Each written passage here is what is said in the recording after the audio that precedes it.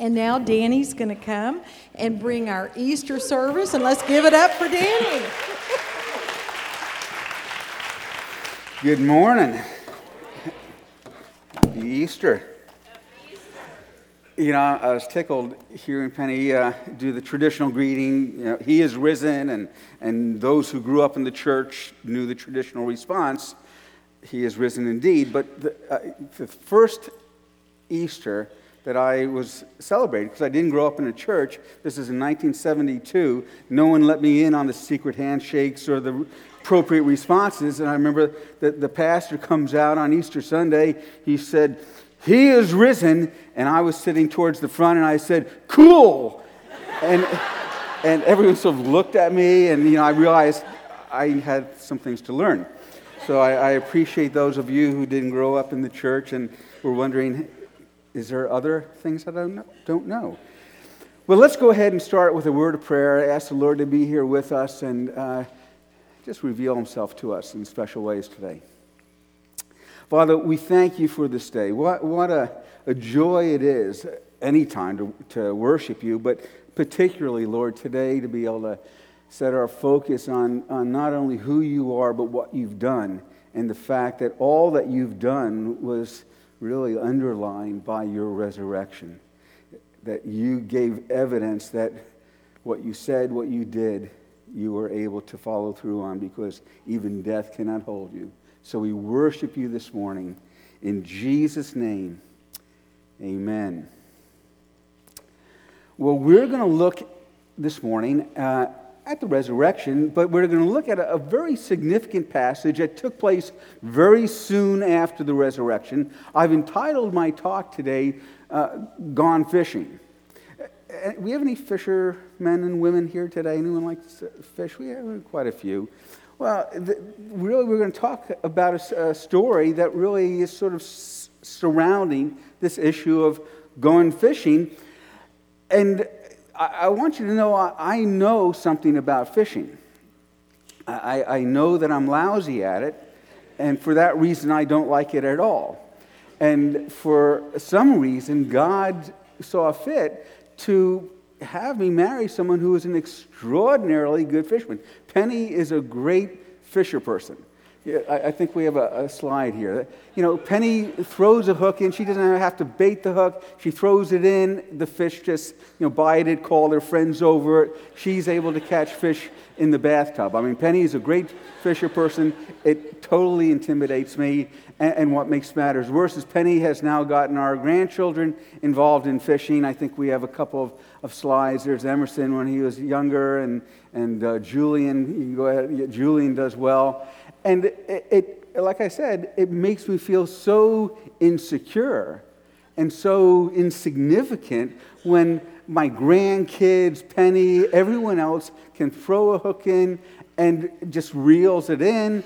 I do it, nothing.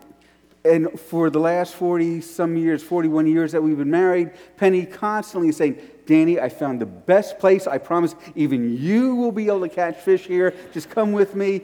I'll go. She'll be reeling in the fish, and I will just be getting tangled. I'll be reeling in logs, and boots, and seaweed. I don't do fishing well. And because of that, it consistently taps into my various insecurities. I picture as I walk up to any body of water with my rod in hand that there are schools of fish that are laughing so hard they're just holding their gills. They're just laughing so hard, saying, "Oh, look, he's trying it again." But that's all beside the point. Today we're going to look at a passage that really surrounds this topic of fishing, this issue of fishing. So we'll be talking about fishing today. We're going to be talking about how we do find significance, how we do find security in a sense of safety, in a sense of identity and peace. And we are going to be talking about why we have good cause today to be celebrating the resurrection as well. Now, the passage we're going to look at is in John chapter 21. If you brought your Bibles today, you could look and follow along in your Bibles. If you didn't, we'll have the verses on the screen. But in John chapter 21, we find that there's a passage here that deals with fishing, and it's probably the most significant and substantial crisis that was faced by Jesus, the disciples, concerning the mission and the ministry of Jesus. It doesn't look that way at first blush when we read these verses, but we'll see today why these verses brought such a crisis to the mission and ministry of Jesus. So let's just jump right in. This takes place very soon after the resurrection. You remember, just to set the scene, Jesus was resurrected. He died on the cross, buried, and on the third day he came back to life. He initially appeared to Mary and some women and revealed himself as the resurrected Christ to them. Very soon after that, the disciples were still hiding. The 12 were hiding in a room, locked the door, because they were concerned that they were next. That they were the next ones to be arrested and killed. So they were hiding away. Jesus comes and he reveals himself to not all the disciples were there. Most of them were there. He reveals himself to the disciples, passing right through the wall into this room. He had apparently he had his resurrected body. I don't know if he was glowing or had halos or whatever, but he was in this risen body. Soon after that, he revealed himself to Thomas, a story that you might be familiar with, where Thomas, in order to be sure that it was really Jesus, put his fingers into the wounds. He appeared to Thomas because Thomas wasn't there when he went to that special room where they were hiding, and he wanted to make sure Thomas knew he really was alive. The passage that we're picking up with today in John chapter 21 is the next event after the resurrection. It says this in verse 1. Later, Jesus appeared again to the disciples beside the Sea of Galilee. This is how it happened. Several of the disciples were there: Simon Peter, Thomas, nicknamed the twin, Nathanael from Cana in Galilee, the sons of Zebedee, that would be James and John, and 2 other disciples. And Simon Peter said, "I'm going fishing." "We'll come with you," they all said. So they went out into the boat, but they caught nothing all night. And at dawn, Jesus was standing on the beach, but the disciples couldn't see who he was. Put that picture up. This is probably a fairly typical kind of and size boat that the disciples were using. And at first blush, when you read this passage, it doesn't seem all that significant. But this is one of the few passages in the Scriptures where being able to look into the original language that the Bible was written, which was Koine Greek, the common Greek of the day, it gives us incredible insight into why this was a huge crisis that was taking place when Peter and then the other 5 individual disciples said, "We're all going to go fishing." Because the 2 words, the Greek words that were translated, "I'm going fishing," are the 2 Greek words hupago and haleulo. And these 2 words are in the present infinitive tense. And essentially all that means, let me bring it down, all that means is that in this tense, it's speaking of an action that is habitual. Something that is going to take place and then continue into the future. You see, Peter wasn't just saying, "Hey guys, I'm going to go out and catch some breakfast, get some fish for our meals today." Peter wasn't just saying, "Listen, I'm going to stretch my legs and I think I'm going to just take the boat out tonight and catch a few fish to maybe sell for supplies." What Peter was saying, if we were to translate it properly and literally, Peter was saying, "I'm going back to being a fisherman." Peter was essentially, at this moment, and then followed by 5 others, he was resigning as an apostle. He was saying, "I'm going to return to my former vocation, my former job that I had. I'm turning in my apostle's badge. I'm not going to continue as an apostle. I'm going to continue and become, once again, a fisherman. So you could see why this was a potential major crisis, that within probably 24, 48 hours after his death and burial and resurrection, over half of the apostles were returning to their former vocation and, in essence, saying, we are not going to continue in this assignment, in this job, in this responsibility, this ministry of Jesus is that now he's handed over to us. Now, there are probably, I believe, two major reasons, and we're going to explore these today. There are two major reasons why Peter was going fishing. Why Peter was turning in his responsibility as an apostle. And I think it's something that I can relate to, and maybe many of you could relate to as well.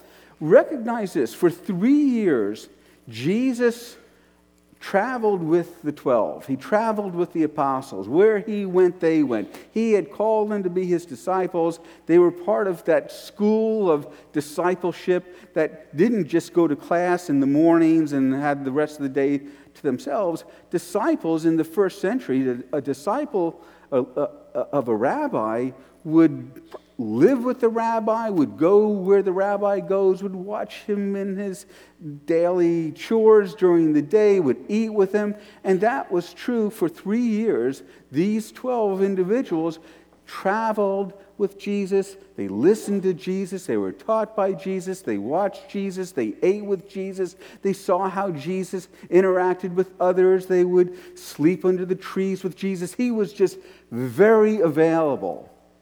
And I'm sure it was just an incredibly, incredibly wonderful time. I mean, have you ever thought when you were reading the Gospels, it would have been wonderful to see and be with Jesus in the flesh?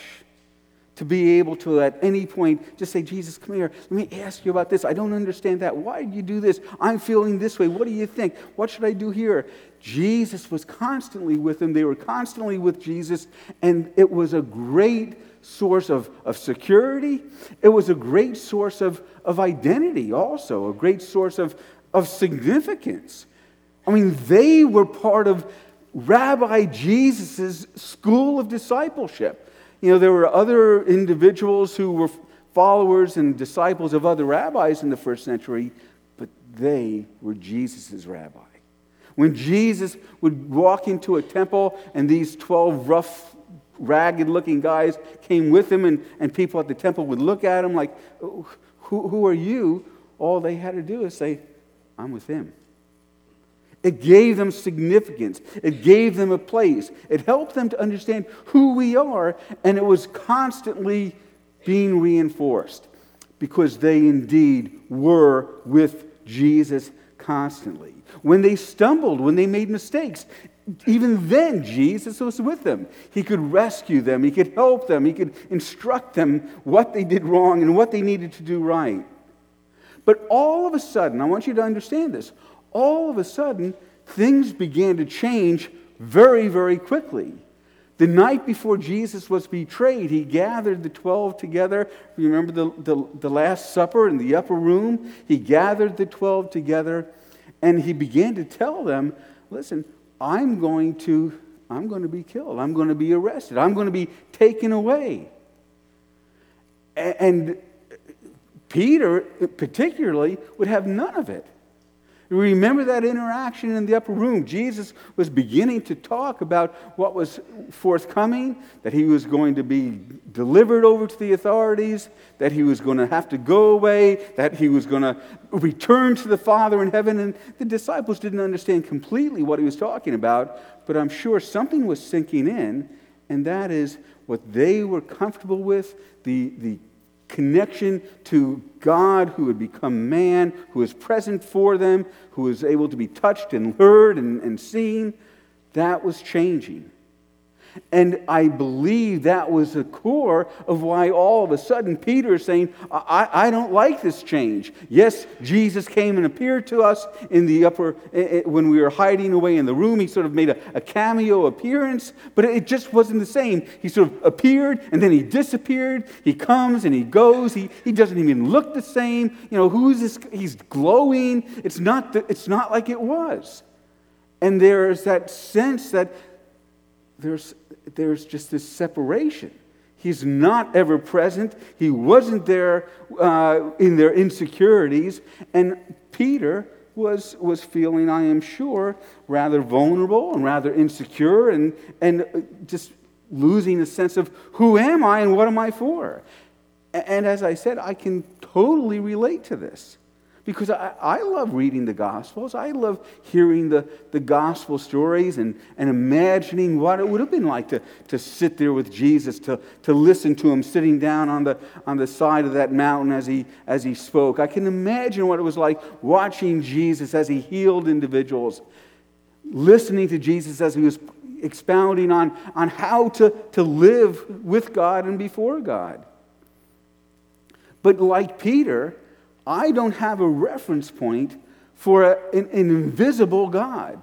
I don't have a reference point for a supernatural God, for a God who is everywhere, for a God who is invisible, yet present, but invisible. I don't have a reference point for heaven and hell. I've often thought that if God had asked me, I'd have told him, and maybe he didn't ask me, that it would have been far wiser if somehow we could all start in heaven and then come to earth, because then we would have a reference point for a God who is invisible, for what heaven is like and what a infinite, all-knowing, all ever-present God is like. So Peter found this great insecurity rise up with him. He lost any sense of confidence that he was going to be able to fulfill the purposes that God had for him. So what Peter did, and what we often do, is we go fishing. Peter literally went fishing because that's what he knew how to do well. You get it? That's what he knew he was competent in. He went fishing because that's what he knew all about. He knew how to catch fish. He didn't know how to be a fisher of men, even though that was his assignment. He didn't know how to do the works of Jesus. He didn't have any confidence that he was going to be able to fulfill the ministry of Jesus and the mission of Jesus that was passed on like a baton in a relay race to Peter and the disciples. So oftentimes for myself, and oftentimes maybe you can relate to this, when we lack a sense of who we are and why we lack a sense of confidence, a sense of security, we go to those areas where we feel competent. We bury ourselves in work because at least that gives me a sense of accomplishment. My job gives me my sense of identity and value and purpose. Or fixing cars, or golfing, or ministry. Well, I can do ministry, and I'll sink myself in that.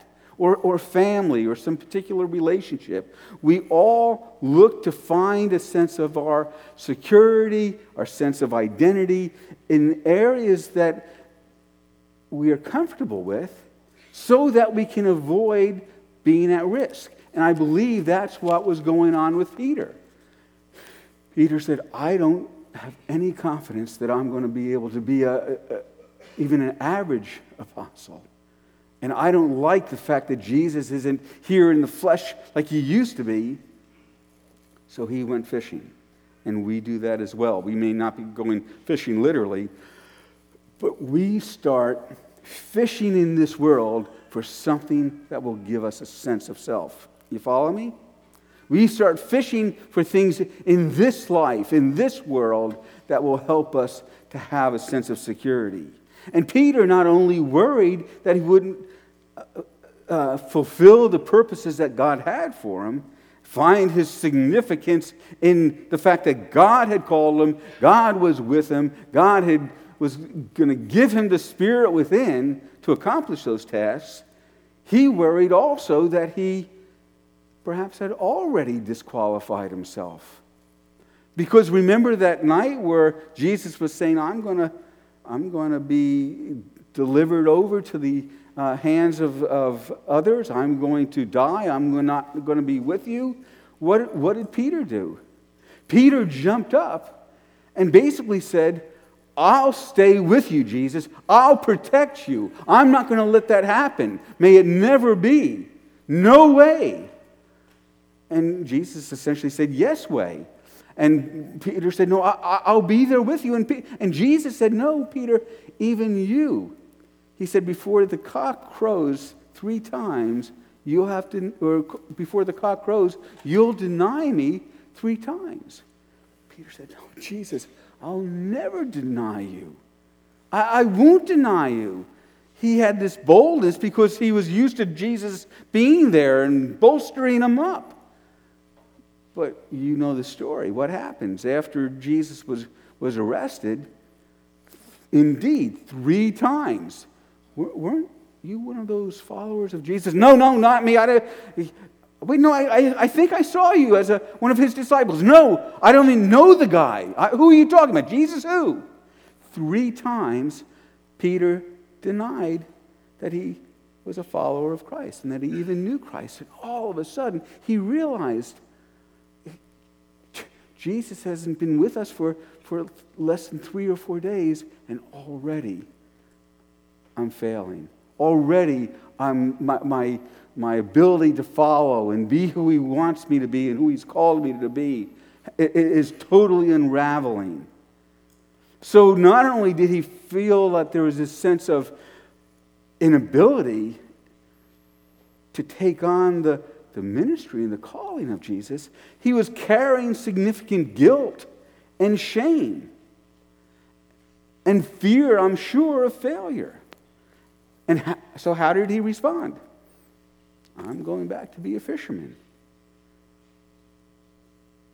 So how did Jesus respond to this crisis? These 12 men who were called by Jesus to spread the gospel throughout the entire world, within 3 or 4 days, he had lost Judas, who betrayed him, and now he lost another 6 or 5, 6, including Peter, who were returning to their former vocation. How did Jesus respond? Well, let's continue.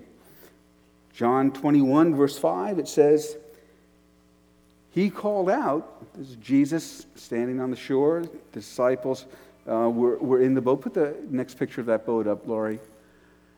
The disciples were out in the boat. They had fished all night. He called out and said, fellows, have you caught any fish? No, they replied. And he said, throw out your net on the right-hand side of the boat and you'll get some. So they did, and they couldn't haul in the net because there were so many fish in it. What Jesus does, he comes along, they don't recognize still that it's Jesus, but he comes along after they had fished the entire night and caught no fish. That was a virtual impossibility because, again, they weren't fishing with rods and reels. They were fishing with nets. They throw a net in much like that and just begin to pull it back and forth through the Sea of Galilee. Can you imagine catching not one fish, having done that the entire night? These were professional fishermen. They couldn't explain it. And Jesus comes along, stands on the shore. Hey, guys. Catch anything? He wasn't just trying to be mean-spirited. Jesus wasn't trying to humiliate them. Jesus was wanting them to learn an incredibly necessary and valuable lesson for anyone who wants to follow God. He was teaching them a lesson that he wants us to learn continually and remember continually. And that is that he is the source. Jesus is the source. God is our source of identity and value and worth and security, not anything that this world offers. So he asked them a question he already knew the answer for. I mean, it was probably felt like a zinger. Guys, you've been fishing for 8 or 9 hours. Catch anything? I imagine the angels in heaven were thinking, ooh, that hurts. A couple of angels are, fish, bumping or fist bumping each other. But he did it because he wanted them to understand you don't find identity and security from the things of this world because it's fleeting, it's temporal, it won't last. So have you caught any fish? No, we haven't. He wasn't just hitting below the belt, but he wanted them to understand that only God is the source of where we find our identity and our value and our purpose, our significance. I mean, he knew they didn't catch fish. Jesus had to spend most of the night just keeping the fish out of the net. Hey, flounder, get away from there. You, back off. Go away. It's not easy to pull a net back and forth through the Sea of Galilee and catch nothing. But after he hears and after they have to reflect and realize, we thought this was going to be the job we would return to give us some security, some significance in life, that they didn't catch any fish, then he says, why don't you just throw the net off on the other side of the boat? As if there's some big glass wall in the boat where they can only catch on one side and there's no fish on the other side. But they go ahead, do what he says, still not fully understanding who it was, throw the net over the other side, and catch this major mess of fish.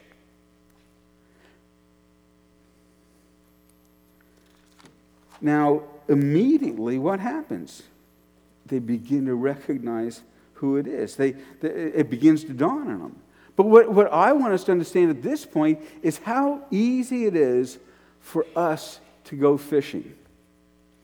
Maybe not literally, but how easy it is for us to look for things in this world that is offered down here on earth to try to find that sense of peace. What do we look at? What are we moving towards to give us a sense that my life has significance out of this world?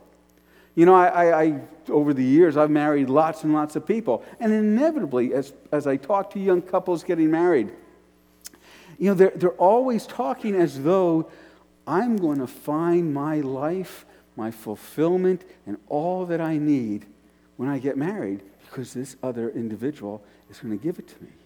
And both the husband and the wife are assuming that.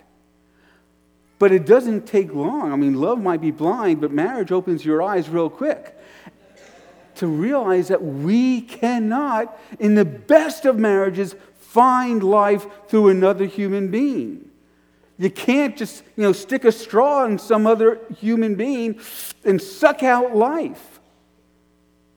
And life itself shows us that other people and marriage won't provide life. It's not something that's able to be provided by the things of this world. It's provided by Christ. And when we begin to, I'm getting ahead of myself, but when we begin to find ourselves receiving life from Christ and from our connection to Him, then we can have healthy relationships where we're not trying to, and having the straw collapse and we're trying to, to find life from a human being or from our children. How many people do you know, perhaps the person you saw in the mirror this morning, who is trying to find life from your career, climbing that ladder, gaining a little success, being seen as significant. I am something because look at my job. I am something because look at my salary. I am something because I am good at what I do. But it can vanish. It could slip through our fingers quickly. We could lose a job, or there's always somebody who is a little bit above us who doesn't deserve it ever. And we're always challenged. Life will challenge us because security is not secured through things of this world. We find identity or security or peace or our hope through possessions. Think if I had enough stuff, If I could just get that new house or that new car or that new TV or whatever it is, then I could feel like I've arrived. You know, I have a friend from high school, a friend in New York. He and his wife I went to school with. They won the New York State Lottery. They won $186 million. This is probably about 10, 12 years ago now. And I remember he called me up, and after he won the lottery, because he and his wife had never had a church wedding. They said, Danny, we understand you're a pastor. We'd love to have you come and do a wedding for us. We want to do a real wedding. So I went out there, and they had money. He's a generous guy. He and his wife paid for the walk-in freezer and refrigerator we have here for our food pantry. But in talking to him, I remember when we were talking on the phone, he said, I asked him, I said, so is this money going to change you? And he said, oh, no, it's not going to change us at all. Although we did go and buy a mansion last week. And they did. It was indoor pool, outdoor pool, wine cellar. It was amazing. But what I talk to him maybe once or twice a year now on the phone, it's clear to his credit that he sees the money and the stuff that he can acquire doesn't give him life. He still deals with the same kind of stuff we deal with. That there's always something that's breaking, or there's always something that's not quite enough. There's always something that he wants. There's not the ability to find life, peace, identity, and security from the things of this world. Someone once said to me, well, Danny, you're a pastor. You're the senior pastor of a nice church. You don't deal with insecurity. You don't understand what it's like. Baloney! Pastors, we're some of the most insecure people in the entire world. You go to a pastor's conference, it's like going to a meeting of, Neurotics Anonymous. We're walking around, how big's your church? How many people can you hold? What's your square footage? How many buses do you have for Sunday school? It's just the most neurotic, insecure thing you could imagine. Every week I know that everybody is leaving, and the first thing they probably ask each other as they climb in their car and drive home is, so what'd you think? And I'm saying, oh no. Security doesn't come from things that this world can provide. And Jesus wanted to make sure that the disciples understood that, because it hooked Peter.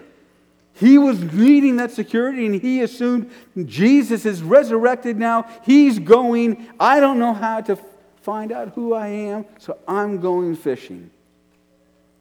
And we do the same thing. And the reason why Jesus said, go ahead and throw the net off the right side and allow them to catch all those fish, is he wanted them to understand that what God can provide goes beyond what we think are the normal circumstances of life. It goes beyond good luck and good fortune. It goes beyond even logic. It wasn't logical that they would catch all those fish on the right side and nothing for the whole night on the left side. It wasn't logical. But God is able to provide what we need under any circumstances. And that was the lesson. And though we often go fishing, we go fishing through life trying to find some source, whether it's ministry or career or family or possessions. We go through life, and we could go around this room right now and start right here and say, let's all stand up and say, where are we fishing for life and significance and security? Maybe we'll do it now. But every one of us have some pursuit of choice where we try to find that sense of who am I and what am I for. And I'm sure Peter, when this occurred, when all of a sudden he couldn't catch anything in his area of competency, he was thinking, why would God let this happen? Have you ever wondered why God was letting something? Why is God letting my refrigerator break now? Doesn't he understand how much I don't have in my bank account? Why is God causing this to happen or allowing this to happen with my children? Why is God allowing this to happen in my health? Why is God not giving me that raise? Why is God giving that other guy that raise? We constantly are wondering, why is God letting this happen? I'm sure Peter wondered that too. Why would he do this? What is God there for? What is he good at? What is he good for? And therein lies the problem. We don't understand what God is there for. We don't understand what he's good at. And what God is good at is giving us a sense of identity, a sense of significance, a sense of purpose from and because of who he is. He is the source of your life and peace and hope. He's a source of a sense of security and identity and value. And that's what he's good at, providing it, and he's good at helping us and reminding us that we're not going to get it from the things of this world. And when all of a sudden, like he was doing with the apostles, he holds a mirror up and he basically stands on the sideline of our life and says, how's it working for you? Did he catch anything? He's not doing it to just rub it in. He's doing it because he wants us to get it. To get that I'm not going to suck life out of the things of this world. See, we think God is supposed to fix this world and its circumstances to provide us with security and identity. He's supposed to keep my refrigerator running. He's supposed to make sure that I have money in my bank account when I need it. He's supposed to make sure that my kids are doing well, my marriage is doing well, my friends like me. He's supposed to fix the problems so I can feel okay. But what God is good at is helping us to abandon our pursuit of those things in this world so we can find what we need insofar as peace and security, value, identity, and hope. So we can find it from Him. Let's finish up here. John chapter 21, verse 7. Then the disciple that Jesus loved, that's how John refers to himself, the disciple who Jesus loved said to Peter, "It's the Lord." I mean, I don't know whether they couldn't see him because of fog or because Jesus was appearing in some resurrected body. But John, he picked up, okay, this has Jesus' fingerprints all over it, No fish, too many fish to almost pull in. So John says to Peter, "It's the Lord." And when Simon Peter heard that it was the Lord, he put on his tunic, for he had stripped for work, and he jumped into the water, and he headed to shore. The others stayed in the boat and pulled the loaded net to shore, for they were only about 100 yards from shore. So Peter, who was impulsive, and he was impulsive, went fishing and turned in his apostle's badge, but he was just as impulsive when he realized, oh, there's Jesus. I just need to be with him. I need to connect to him. That's the problem. I didn't know how to connect to him. I didn't know where he went. I didn't know what was going to happen. He just dives off the boat. He's not going to wait till they sail or row into shore. He just jumps in the water and swims to Jesus. And when they got there, they found breakfast waiting for them. Fish cooking over the charcoal fire and some bread. "Bring some of the fish you just caught," Jesus said. So Simon Peter went aboard and dragging the net to the shore. There were 153 large fish, and yet the net hadn't torn. "Now come and have some breakfast," Jesus said. And none of the disciples dared to ask him, "Who are you?" They knew it was the Lord. Then Jesus served them the bread and the fish. This was the third time that Jesus had appeared to his disciples since he had been raised from the dead. I mean, among other things, I believe what Jesus is trying to show him is, listen, Peter, I haven't changed. The resurrection and my soon-to-be glorification and returning to the Father, the fact that I've taken on a new form. It's no longer a physical body that you can touch and things have changed. I am there for you. I see you. I know your need. I desire to care for you and to nurture you. And I see what you need and I can provide it. You know, Jesus was there, and the first thing he does, seeing their angst and seeing their fear and seeing their insecurity, he says, come, hey, I've made breakfast. You know, Peter's saying, did you make me the pancakes with the blueberry eyes and the smile? I mean, Jesus wanted them to see that he saw their need and their concern, and he recognizes their insecurity, and he hadn't changed. The resurrection of Christ does not change, even though we can't see him in a way that seems as tangible as if he was able to walk with us. It's less secure for us to try to learn how to connect to an invisible God who's omniscient and omnipresent. His heart towards us is as a father to children. He sees us, he knows us, and he cares for us. He was saying to Peter, I don't change. Whether I'm on the earth or whether I'm in heaven, I'm available. And I draw near to you. And I alone can meet your needs in a way that nothing in this world can meet them. Are you willing to lay the nets down? Are you willing to not try to fish in this world?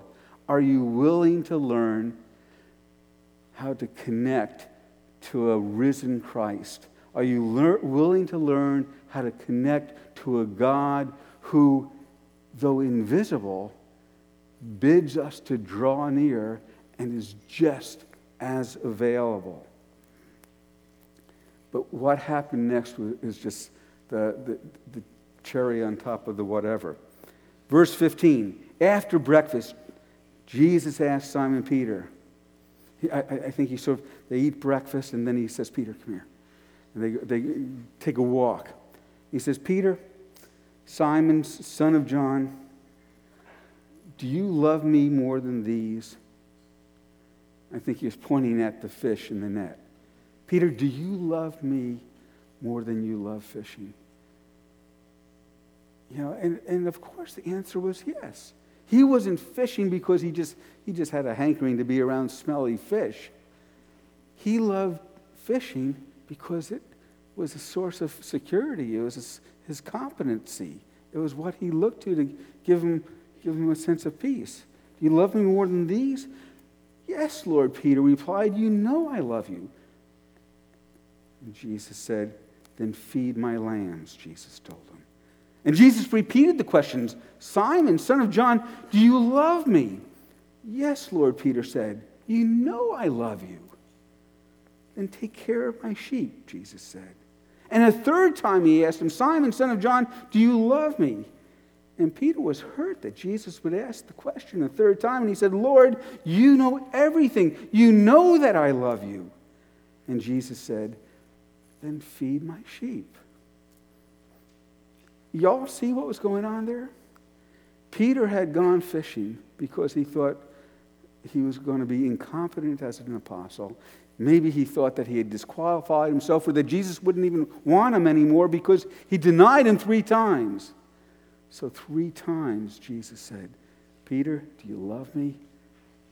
And he wanted not just to hear it for himself. He wanted Peter to hear and say, yes, Lord, I love you. And 3 times, just like the 3 denials, Jesus said to Peter, then go and be an apostle.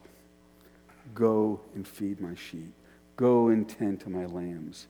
You failed, you are going to fail, but I don't withdraw my love. I don't withdraw my purposes that I have for your life. I walk with you and am faithful to you even when you are not faithful to me. Nothing's changed.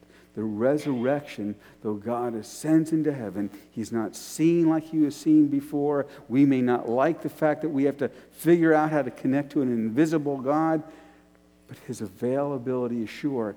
And if there are those of us who are willing to have that same at least in part, nature that Peter had, where we say, Lord, where you are, I want to dive in and find you. Wherever you are, if I'm able to draw close to you, I'll toss everything else aside and figure out how to come close to you.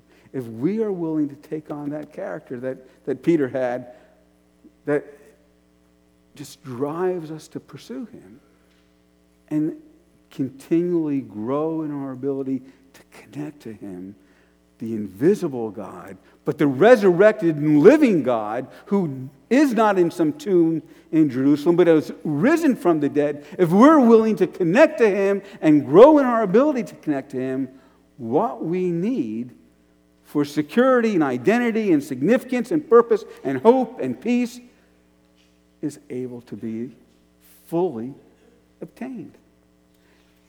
And that's what God is looking for. So here we are on Easter Sunday, coming before a resurrected Christ, coming before someone who is available, who sees us and knows us, and who says, if you pursue me, if you lay aside your nets, if you stop going fishing for things in this world to give you identity, you will find that I have what you need. Jesus said, John chapter 14, I am the way, the truth, and the life. And Jesus is just saying to his children, he's saying to the world, I'm the source of life. Who wants to pursue me and avoid going fishing? Why don't you stand up? Here's how I want to end today. You know, undoubtedly in a group this size, there are individuals here who have never taken the dive into the deep waters. You've never initially said, okay, I am going to pursue a life where I can find life from God. And you're fishing in various places. And I want to give an opportunity for you to just say, Jesus, I don't know how this looks. I don't know how it works. But I want to begin to find my life, my identity from you.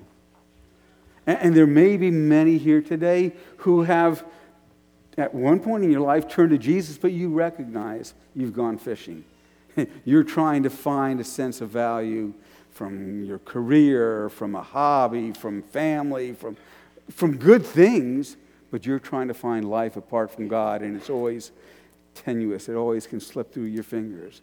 I'm going to just simply pray a simple prayer out loud, and if it is appropriate and if it fits, I want you, whether it's for the first time or for the 101st time, to again say, Jesus, I lay down the things of this world as a source of finding security and significance.